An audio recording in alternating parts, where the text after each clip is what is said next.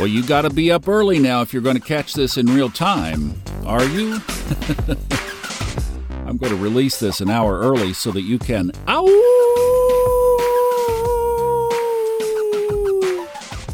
at 4:21 a.m. Eastern this morning. Hi, everybody. Thomas Miller on the Fun Astrology Podcast. It is a full moon Monday, and it's an early one, 4:21 a.m. Eastern Time.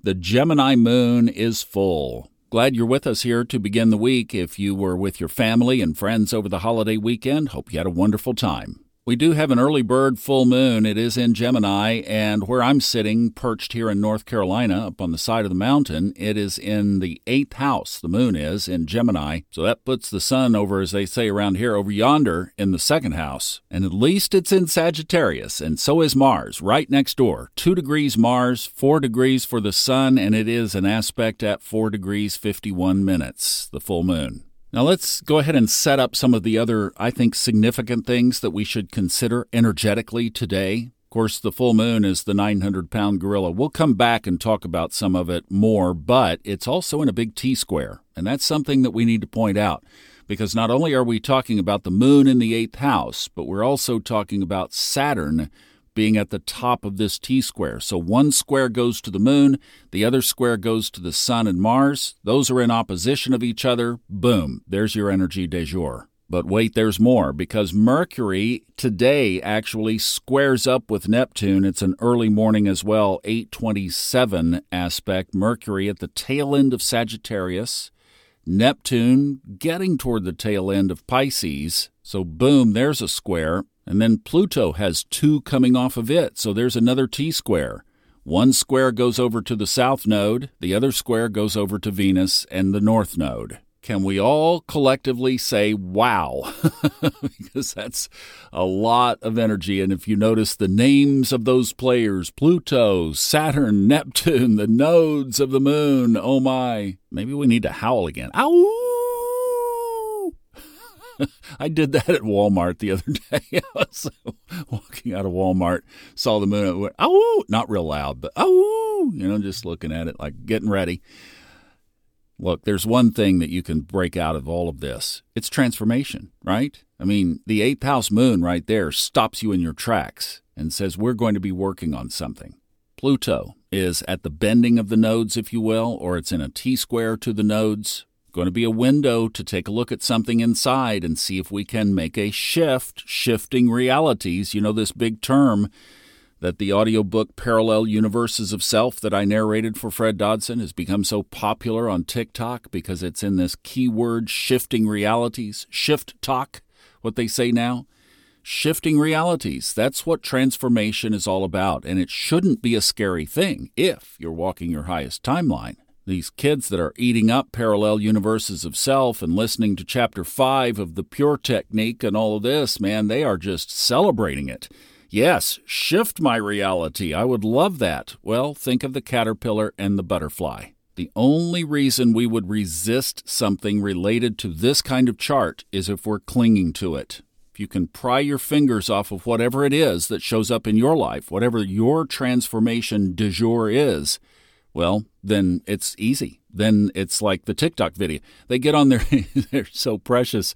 I shifted my reality. Well, I mean, that's what Pluto is all about and what Saturn is all about. So we can celebrate this full moon, and Gemini in the 8th house speaks itself to dual realities. That's kind of the premise that Fred wrote that book from. I haven't mentioned that book lately, but it went totally viral. A video of me narrating about 3 minutes of the book went super viral on TikTok back in July or August. And a lot of people have been picking up the book, and it's kind of a talk thing over there. You can search it up. There are several videos that have been done on it. And it's all about transforming your reality in the world of infinity, which is multiple realities, not just shifting from A to B, but shifting from what you want into whatever you create and envision for your life. And that's what the book is about. So it really does speak to this full moon because it is in the house of transformation. Gemini, the dual sign. I was a caterpillar, now I'm a butterfly. Taurus, ruled by Venus, the sign of balance. Some even say that Libra, Venus with the scales and the balance, is a dual sign. Well, this full moon is in the other Venus-ruled sign of Taurus, which also relates to money, and the 8th house is other people's money. And the karmic flip side of that is what is valuable to you, your money, but also what is valuable to you, including self-value. Now we're getting closer to the crown jewels of the transformation, and Mars sitting right next to the Sun. Are you willing to shine doubly bright? Mars, Sun, in double sign Sagittarius, Moon in Gemini, double sign, Saturn in a T-square to the Sun and the Moon in double sign Pisces. Do you hear the drumbeat? Okay, if you don't want to get all philosophical, just go to YouTube and search up Seinfeld, George Does the Opposite, and watch the video. It's about 4 minutes long, and you will get this full moon. If every instinct you ever had was wrong, then the opposite would have to be right. My name is George. I'm unemployed and I live with my parents. There you go. Do the opposite. I'm Victoria. Hi. If you haven't seen it, you have to watch it. It's priceless, and it's this full moon. Get up out of your seat and go do something different. Take an opposite action. Look at an old behavior that you just default back into time after time after time, and you look at it on the backside and you go, I did it again. Do the opposite. Take the path of transformation. Dare to flirt with Pluto and Saturn on the positive side and see what happens. Dare to be wrong or mistaken or even shamed for the chance at, "Hi, Victoria, I'm George." In fact, we've just mentioned all these squares and T-squares. There's the tension, because in the little skit, George didn't want to get up out of his seat. There's the pull. We don't want to change. Well, astrology is our guide, and it couldn't speak any more clearly and loudly today. So I hope that whatever your path is and whatever your challenges are, I hope that you'll take a look at this and just realize that there is something about creating value for you, just like George did in the little skit. I deserve more.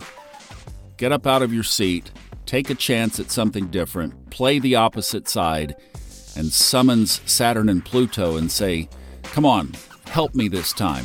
Let's go play." I wish you the very best with it. And one more time, Ow!